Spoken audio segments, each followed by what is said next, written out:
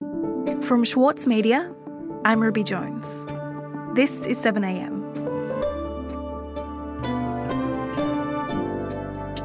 Australia isn't the first country to ban TikTok from government devices. In fact, all of our closest allies have already taken steps to keep the app away from government secrets. So, how justified are these fears? Is the next step a forced sale or even a total ban? Today, Associate Editor of The Saturday Paper, Martin McKenzie-Murray, on how the company behind TikTok learned to walk the party line.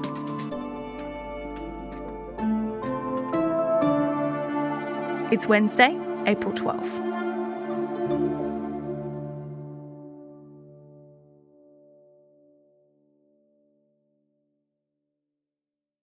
So, Marty, a few days ago, the Australian government announced that the app TikTok would be banned on government devices. Can we begin by talking a bit about TikTok, which is incredibly popular? It's the world's most downloaded app, and the way that it's used in Australia. What would you say the appeal of TikTok is? Well, it's highly addictive for one, Ruby. Like most social media, its popularity is almost unparalleled. Cloudflare, a web and tech security firm that also does kind of internet surveys, had it as the world's most popular website last year. It now has over 1 billion users. It hit the 1 billion threshold last year. And this has all happened relatively quickly within 4 or 5 years. It hosts short videos and it doesn't require a network like Facebook would, for instance. So your network or community of peers and friends that share content. Here, an algorithm will determine your tastes. Hey everyone, this is Rep AOC, Alexandria Ocasio-Cortez, and this is my first TikTok. So it'll look at what you use and then curate this literally endless stream of videos. I am a moron of simply indescribable proportions. Hello, Shaggers, it's Throb the Builder, aka Rufus Rice here. This salad is the reason I married my husband. I wish I was joking, but I'm not. It's really that good. And you're going to use this as a chance to practice your chopping skills, so take your time. Hi.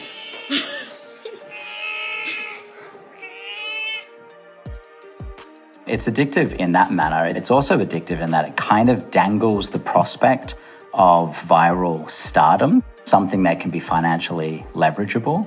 And so while the odds of you earning an independent wage through your TikTok videos is very slim, there are kind of these conspicuous stories of teenagers becoming quite wealthy through the popularity of their videos. And so when the Attorney General, Mark Dreyfus, announced that TikTok would be banned from government phones, what did he say about why that was? Well, it's interesting. There are a number of reasons, but Mark Dreyfus, the Attorney General's statement announcing this ban of TikTok on government-issued phones was actually really short and kind of shy of detail. We've been considering advice from our security agencies. A range of countries around the world have taken steps in relation to government devices. There was a certain kind of diplomatic delicacy here. So China wasn't mentioned by name. The threats themselves weren't specified. I don't see this in terms of messaging. I see this in terms of taking decisions that are in Australia's best interests.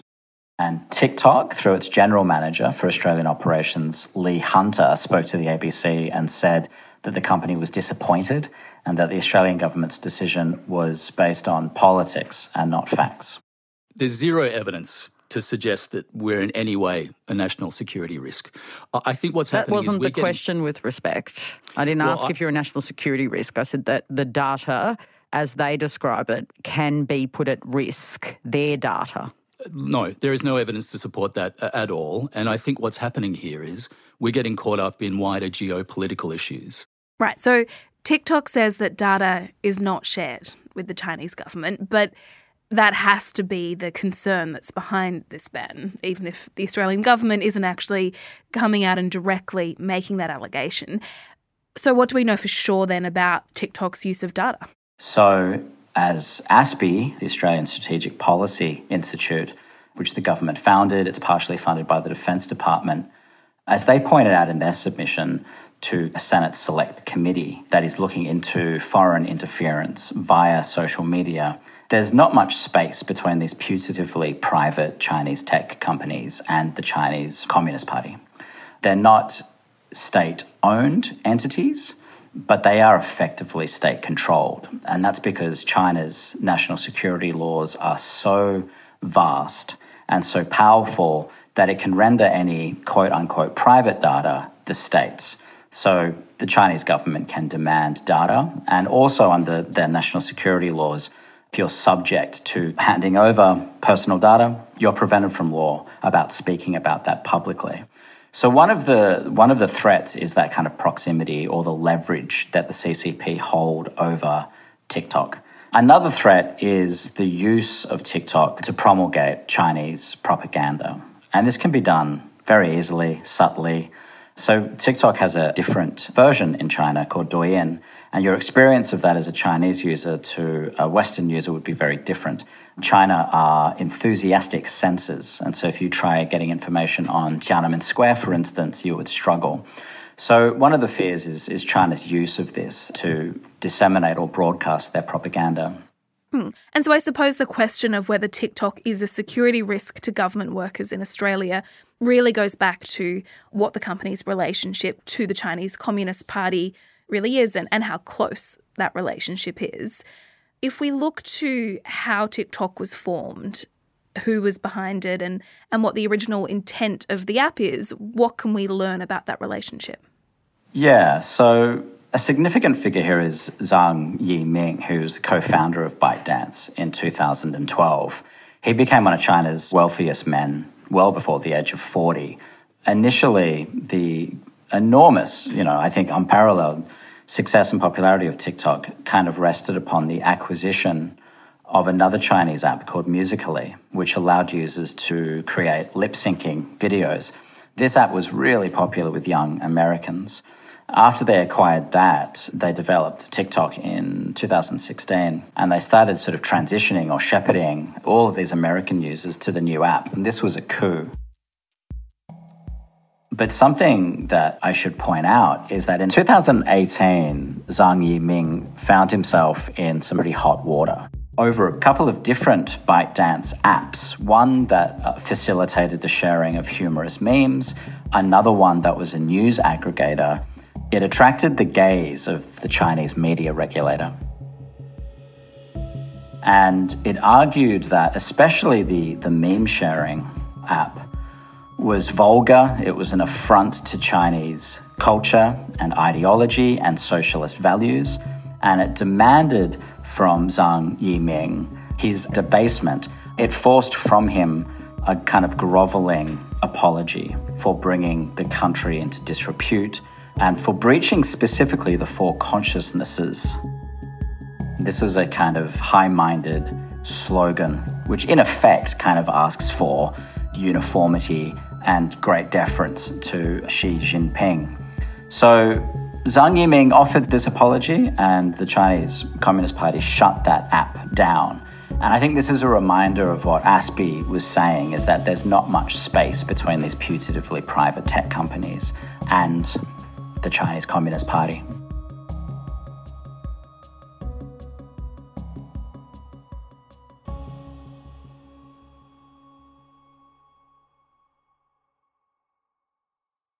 Right, so even as TikTok is launching, its founder is clearly becoming aware of how the Chinese government would respond to any content that it didn't think was appropriate. So presumably the company has that in mind as TikTok becomes more and more popular. So what do we know about the relationship between the people who run TikTok now and the Chinese government? How close is it? Well, very close. So close that in 2021, the Chinese government quietly bought a stake in ByteDance, and the Chinese Communist Party have several representatives on its board. This was done quite quietly. So when Aspie makes the argument, it's a substantial one, that ByteDance might not be state-owned, but it's certainly state-controlled. Right, so it's for all of those reasons then that the Australian government has moved to ban TikTok on government devices. But are there signs, Marty, that ban could actually go further, that it could be extended? So Australia is far from the first country to impose such a ban. In fact, we were the last of the Five Eyes Intelligence Alliance to do so. the United Kingdom, Canada, and New Zealand have all imposed this same prohibition, that is, banning TikTok from government-issued devices, whether they be iPads, iPhones. And in America, where such a ban has been in place for a while, they're now debating quite ferociously a total prohibition on the app. We'll be back in a moment.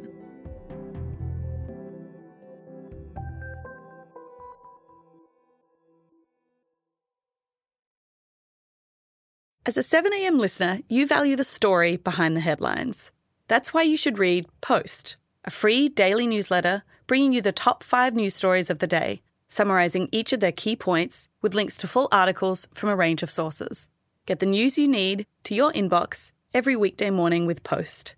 Sign up at thesaturdaypaper.com.au/newsletters. As a 7am listener, you value the story behind the headlines. That's why you should read Post, a free daily newsletter bringing you the top 5 news stories of the day, summarising each of their key points. Sign up today at thesaturdaypaper.com.au/newsletters. Marty, Australia isn't the first or the only country to enact a partial TikTok ban. We're really following the lead of other countries like the US and Britain. Can we talk a bit more about what's happening in the US? Because there has been talk of a total ban of TikTok there. Why is that? Yeah, this ban did seem inevitable. And in America, it's more intense. Donald Trump kind of went to war against TikTok and tried to ban the app entirely. So not the qualified prohibition that has occurred at the moment, banning it from government phones, but a total prohibition, as exists in India. Towards the end of Trump's term, he issued an executive order banning TikTok. It faced several court injunctions and was never imposed, and Biden actually unwound that. But fast forward 18 months or so, Biden's under renewed pressure to exercise a total prohibition such as Trump had slated. And one aggravating feature was the discovery that TikTok was spying on US journalists. In December last year, TikTok executives, after a long time of denying it, confessed that they had used the app to spy upon US journalists. ByteDance, the company that owns TikTok, were fearful that some staff were leaking sensitive corporate information to US journalists. And so several TikTok staff had compiled a shortlist of people that they suspected might be the leakers, and they cross-referenced their locations with the journalists that were writing these stories. So they confessed to this in December, but the defense was that it was just a few rogue actors who have since been fired. The committee will come to order. Before I begin, I'd like to take a moment to address the guest in the audience. First of all, thank you for coming. So late last year, the House Energy and Commerce Committee began congressional hearings about the broader issue of regulating social media. And TikTok executives, Shou Chew was one, faced a barrage of questions from congressional leaders. And so tell me a bit more about those hearings. What kinds of questions were TikTok executives subjected to, and how did they defend the company? Our witness today is Mr. Shou Chew, Chief Executive Officer of TikTok. You're recognized for 5 minutes. Thank you. So you have congressional, often men, who don't quite understand the technology that they're meant to be kind of prosecuting. So I think there was a mixture of naivety and some ignorance. Can you say with 100% certainty that TikTok does not use the phone's camera to determine whether the content that elicits a pupil dilation should be amplified by the algorithm? Can you tell me that? But also mixed with very genuine questions about TikTok. Has ByteDance spied on American citizens? I don't think that spying is the right way to describe it. How compromised it is, about how firm the firewalls are between ByteDance and the CCP. I have seen no evidence that the Chinese government has access to that data. They have never asked us. We have not provided. Well, you know what? I find that actually preposterous. So despite some of the questions perhaps being ignorant at times, TikTok was not terribly persuasive, I think, in answering questions about national security and compromise. Without objection, the committee is adjourned.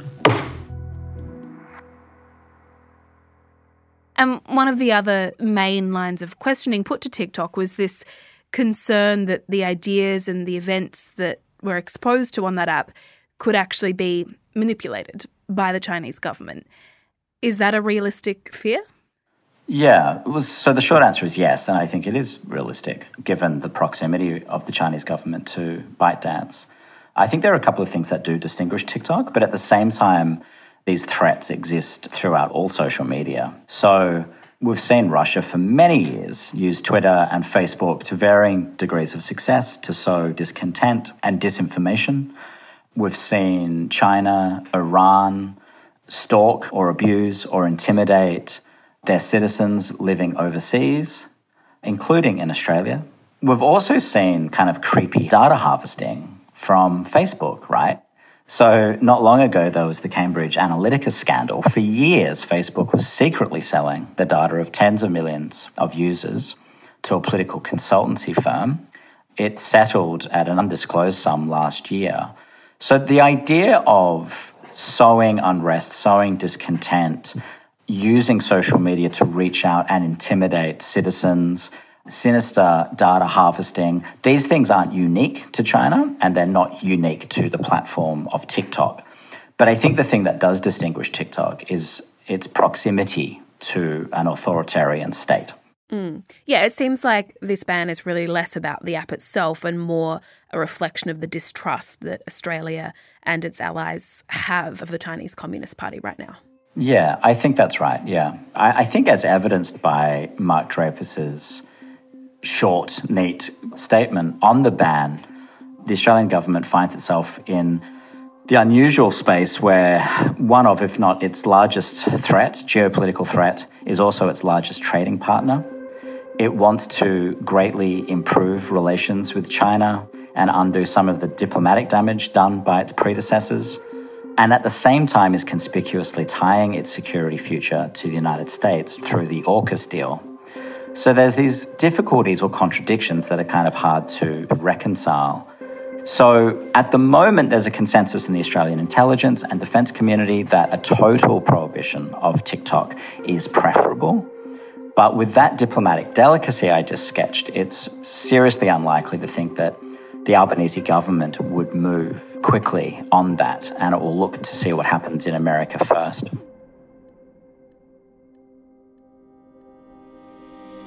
Marty, thank you so much for your time. Thank you.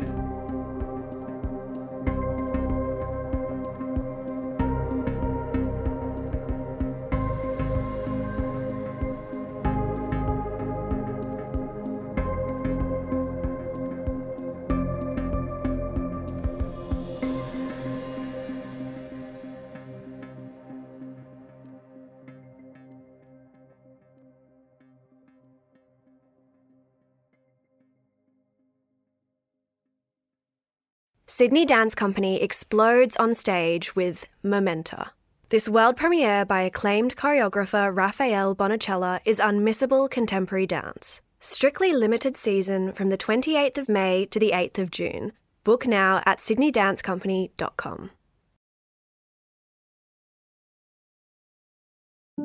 Also in the news today, Liberal MP Julian Leeser has resigned from the party after last week's party room decision to oppose a voice to Parliament. The Shadow Attorney-General and Shadow Minister for Indigenous Affairs announced he would be resigning from the front bench in order to dedicate his time to campaign for a yes vote in the upcoming referendum.